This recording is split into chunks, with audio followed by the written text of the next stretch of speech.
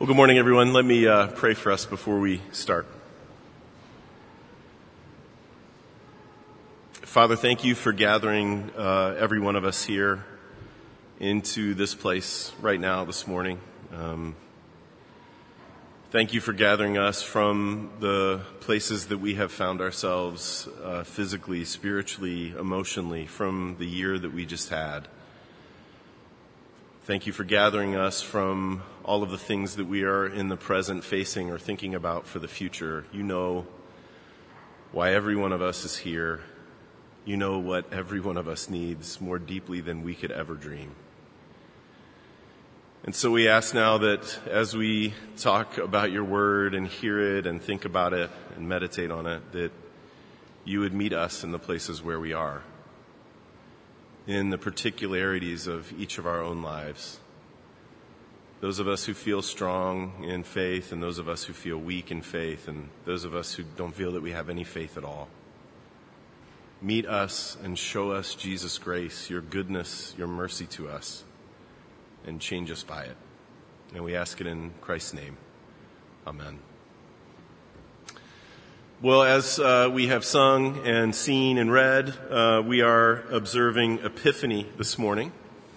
Now, Epiphany was actually yesterday, and here in Chicago and lots of parts of the city, it's more commonly called Dia de los Reyes. Forgive my Spanish, that means King's Day, because it's traditionally the day that's associated with the arrival of the Magi in Bethlehem to worship Jesus, like we heard in the gospel lesson this morning.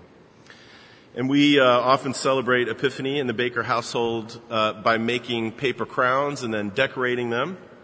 And like lots of our neighbors, in our neighborhood in particular, by eating a special cake that has a plastic baby hidden in it. And our particular family tradition is that whoever gets the piece with the baby in it gets the privilege of moving the three wise men who have been, for all of Advent, way over on the other side of the living room, away from the manger. That person gets to move them over in front of the manger while the rest of the family sings We Three Kings. It is our tradition and we love it, and for us it marks the end of the Christmas season. But you know, of course, there is more to Epiphany than eating cake and moving little wise men around the living room. Epiphany means to show or to make known or to reveal. So on the one hand, Epiphany looks back to the incarnation of Jesus, this thing that we have just spent a season celebrating. It looks back to the incarnation of Jesus as a way that God has made known to the whole world what he is going to do to redeem his people and his world. It's a way of looking back. I mean, think about it. When the Magi bow down and worship Jesus, it's this beautiful little localized snapshot of what God's intention for the whole world is. The light of Jesus is not just for one people in this one particular land right by the Mediterranean Sea. It is light for the whole world. As the Apostle John says, the true light which enlightens everyone was coming into the world. But on the other hand, Epiphany also looks forward. It is about our place in that story. Your place, my place, our church's place in the story of what God's doing in the world. I mean, the Magi worship Jesus and they're never the same again. And they leave that place and they take that light out into the world. And that's our vocation too. We are called to reflect the light of the incarnation out into the world. And that's why I'm glad we're looking at Isaiah 60 this morning, because Isaiah 60 is both about the light of the glory of God rising on his people, and it is also about the inevitable radiating glow of glory reflecting out from his people into the world.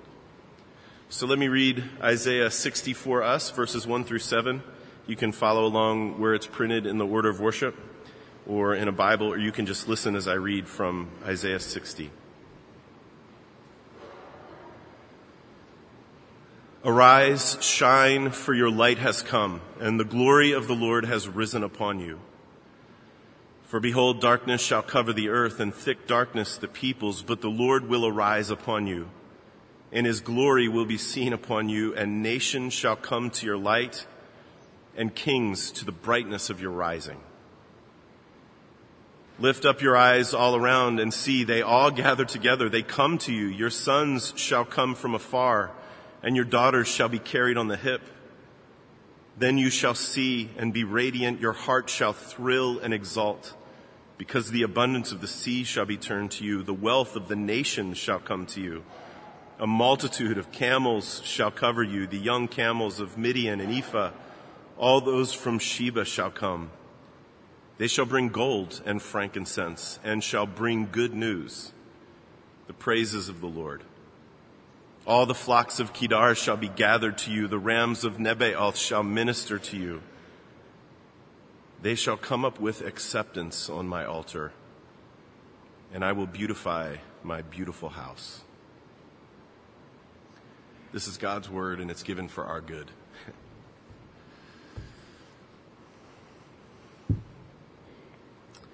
The joyful shout and the sound of weeping. The joyful shout and the sound of weeping. That's how the book of Ezra describes this moment in the history of God's people. This moment that Isaiah 60 speaks into. The joyful shout and the sound of weeping.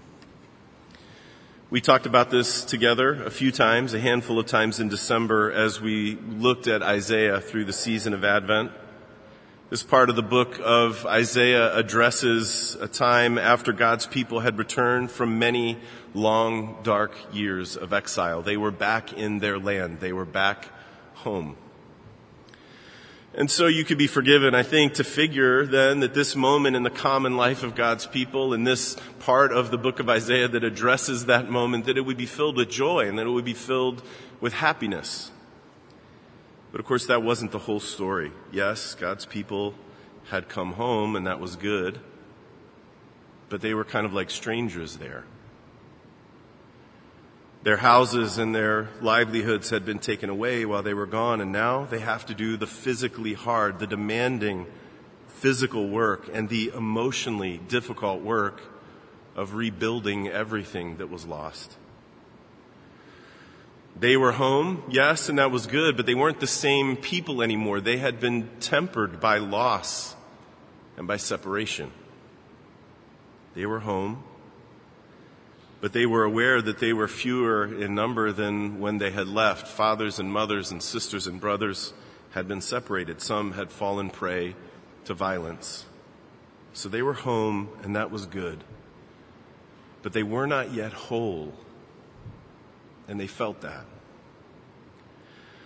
And so the end of the third chapter of Ezra captures this bittersweet moment, and I mean that word in the fullness of it, both bitter and incredibly sweet.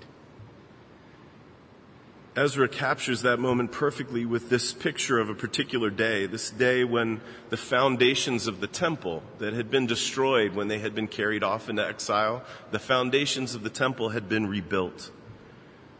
And Ezra tells us about this day when all of the exiled people from Jerusalem, the former exiles, they come together and they see these foundations to celebrate, and absolutely some of them cheer and some of them celebrate.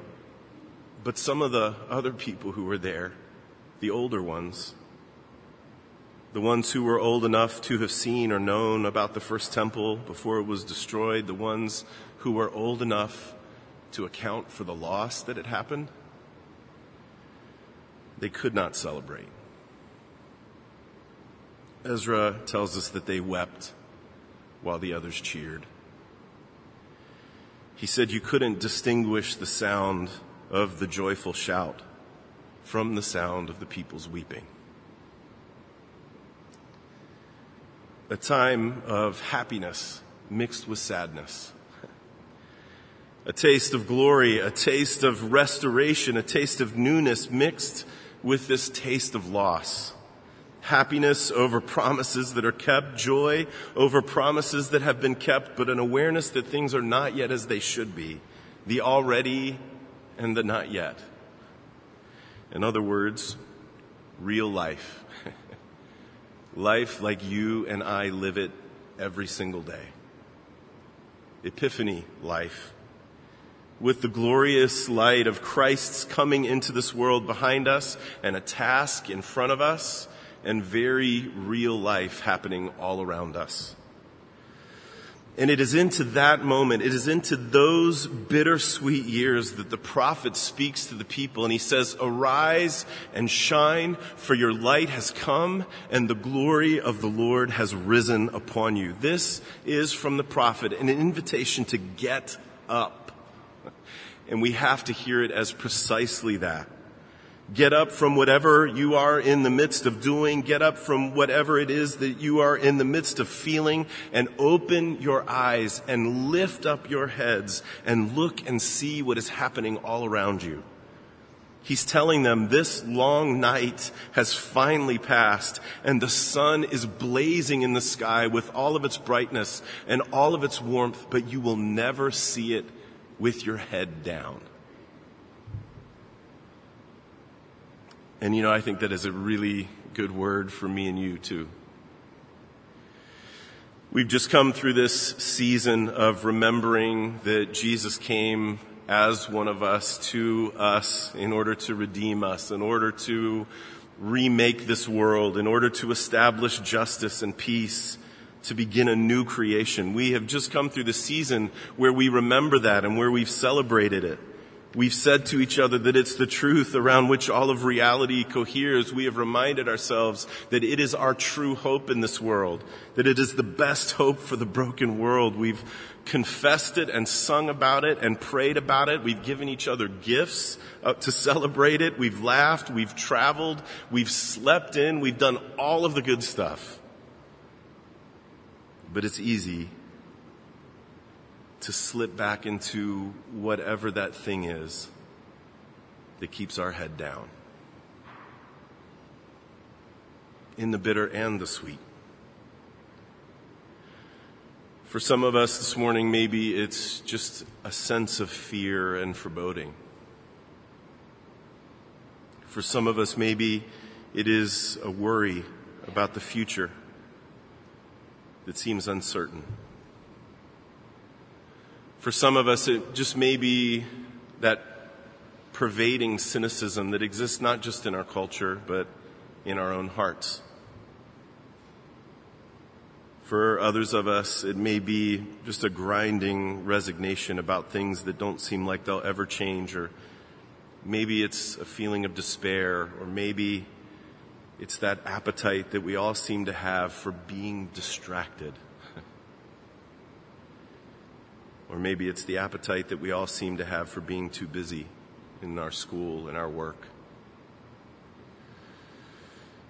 And we slip into that thing, and we slip into that web of things, and we forget the good news, and we forget the truth, and we forget the hope, and our head goes down. So just think for a second. What is that thing for you?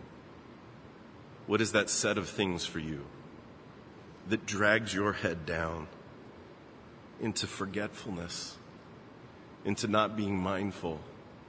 Just think about that thing for a second, and then hear this as an unqualified and winsome invitation to look up and see what you could never see with your head down.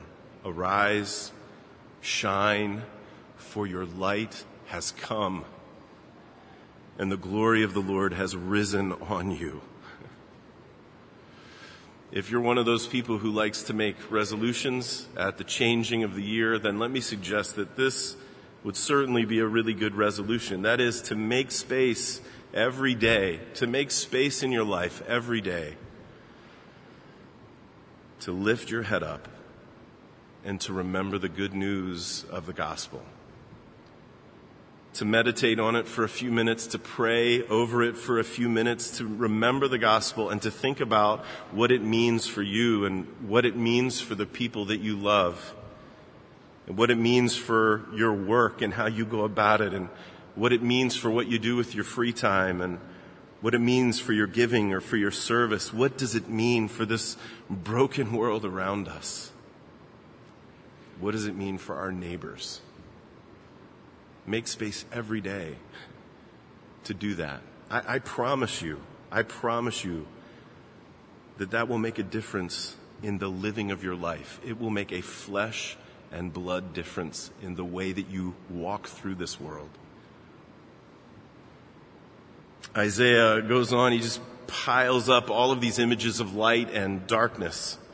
He paints this picture first of a world that's gone dark. He says it covers the earth. A thick darkness covers the people. And then out of nowhere, this tiny spot of light dawns in the horizon and it begins to grow. And then he tells them, here's where that light is coming from. God himself is rising on you. It's coming from God. And it's good to remember that this is as true for God's people now as it was for God's people then. Their moment in life, that bittersweet moment in life, is very much like our bittersweet moment in life. Whatever it is that we're facing now, whatever it is that we are feeling now, whatever it is that we're suffering now, whatever it is that we are questioning now, fearful over. Church, we are not doing any of those things in darkness, but in the light of the gracious presence of Jesus. And I don't think I'm saying that in a naive way. I don't mean that in any kind of naive way. Because the brokenness in this world is real. It's all around us. Our city is violent. It continues to be carved up by those who would perpetuate violence. There's poverty around us, injustice around us in the world, everywhere we look, on our very streets, on our blocks, maybe in the house next to where we live. Those that we love, they battle with unhealth, sickness, and disease. We struggle with difficult and painful relationships that are breaking or broken, that seem like they can't be restored. Some of us live every day with the pain of abuse in our past. We struggle to be the parents, the friends, the spouses that we want to be. Some of us made resolutions 7 days ago that we thought would be really good, and we've broken them. So sometimes you cannot tell the difference between the joyful shout and the sound of the weeping. We live in longing for something more. And church, every one of those things, the good and the bad, from the greatest of them to the least of them, are completely bathed in the light of his glory and grace and goodness to us. They are covered in light. Our lives are the intense subject of God's greatest work. He is furiously devoted to the good and flourishing of his people. So look up. Look up and see that the sadness and the joy, they are both bathed in light. God knows. He knows what's happening in your life. And he is making it new. And Isaiah knows this, and he says these incredibly audacious words to these bedraggled people. He says, nations will come to your light, and kings to the brightness of your rising. I mean, just think about that in the context of their lives. They're back home. They're sifting through what remains of their common life, of their personal lives. They're just trying to get through life, let alone do something great. And Isaiah tells them that a day is coming when nations and kings will stream into Zion, when those silly ruins will become the focus of the world.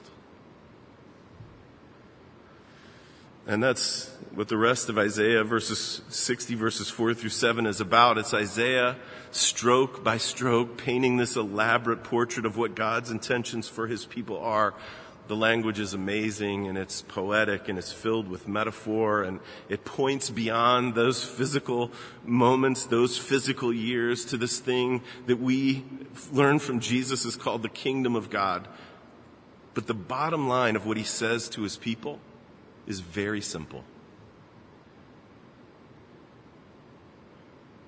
God's people reflect his light to the watching world. And the watching world will be drawn to him through them. The light that shines on them will shine out from them into the world.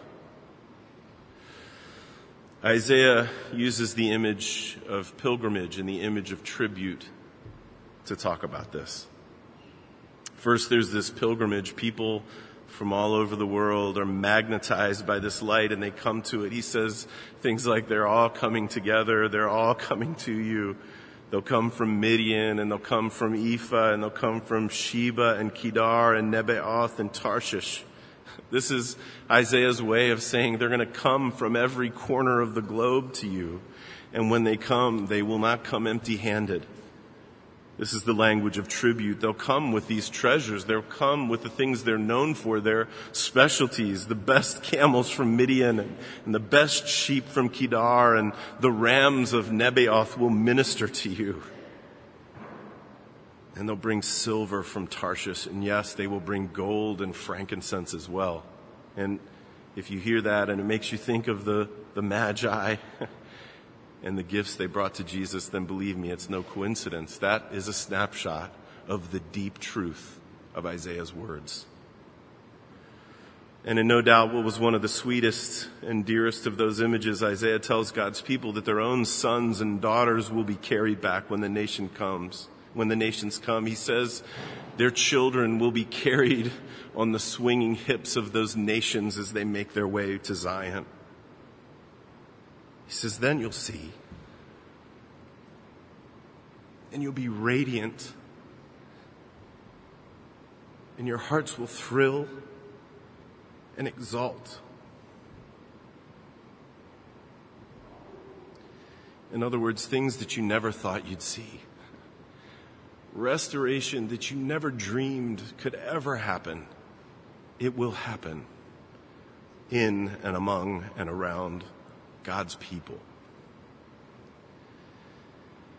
Just a few months ago, it may have even been in November, I remember talking about how much I love looking at the skyline of our city. And when I did, you might remember I talked about a couple of the spots that I like to be at to look at our skyline. And I'm sure lots of you have favorite places to look at the skyline of our beautiful city.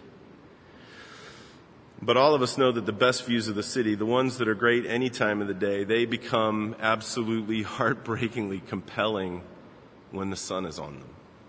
When the sun moves over to the west and the entire skyline is burning with that shimmering orange fire, you just have to stop and stare because it's magnetic. Heartbreakingly compelling. And that, church, is exactly what Isaiah is saying about the light of God when it lays heavy and glorious and bright on people like me and you. It is deeply compelling, and you can't take your eyes off of it. It is a sight for sore eyes looking for light. And I can't think of words that would have been more meaningful to people who were living in that bittersweet moment of the joyous shout and the sound of weeping. I mean, what more could you say? What more beautiful thing could you say to those who live in the already of the coming of that light and the not yet of looking for things to be set right forever? Church, God's not telling them, hey, the people are going to come to the brightness of your rising because somehow you have figured out how to put the pieces of life together. He doesn't say, look, they're going to come to you. They're going to find you so compelling because you've stopped suffering, or you've stopped struggling with whatever that thing is you struggle with, or because you have it all together, or because you're really good at your jobs, or because you're really good spouses or friends or parents. No, he says you will be a compelling people in the midst of your suffering and in the midst of your sadness and in the midst of your concern, and while you struggle, because you are bathed in the light of the glory of God, bathed with the presence of his grace, not because they earned it, but precisely because they never could. And now that grace is changing them into the people they were destined to be. Church, that is the good news of the true light of Jesus that came into the world. Isaiah saw it with the eye of faith, and we are completely bathed in it. This, I think, was what Jesus was getting at when he said to his people, you are the light of the world, and a city that is set on a hill cannot be hidden. The light the watching world sees reflected in God's people is his light.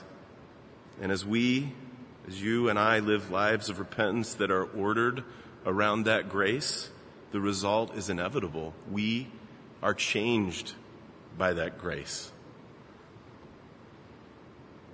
We begin to seek the good and the flourishing of other people before our own good and before our own flourishing. We become people who are gracious and willing to forgive and quick and happy to admit that we have been wrong. We seek justice and we love mercy and we love our neighbors and we love our enemies and we pray for the people who hurt us. We become open-handed with everything we have, our time, our money, our talents. This is the kind of change that the Apostle Paul was talking about in the New Testament lesson that we heard. We all, with unveiled face, beholding the glory of the Lord, are being transformed into that image. From one degree of glory to another. Church, these are the kind of people that this broken world is thirsty for. These are the kind of people this broken world is hungry for. These are the people that Jesus is making us to be. Arise, shine, for your light has come. Let me pray for us. Father, help us to hear and to see and to believe. To believe that you have loved us exactly the way that you have said you have loved us. That you have in Jesus given us everything. That he has risen with healing in his wings. And that we are the objects of that love. Help us to hear, to see, and to believe. And to go even further, to believe that we, even though we find it hard, are the ones that reflect your light and love out into the world. And give us the strength to be who you have called us to be. Do this for our good. Do this for the good of the broken world around us. And we pray it in Christ's name. Amen.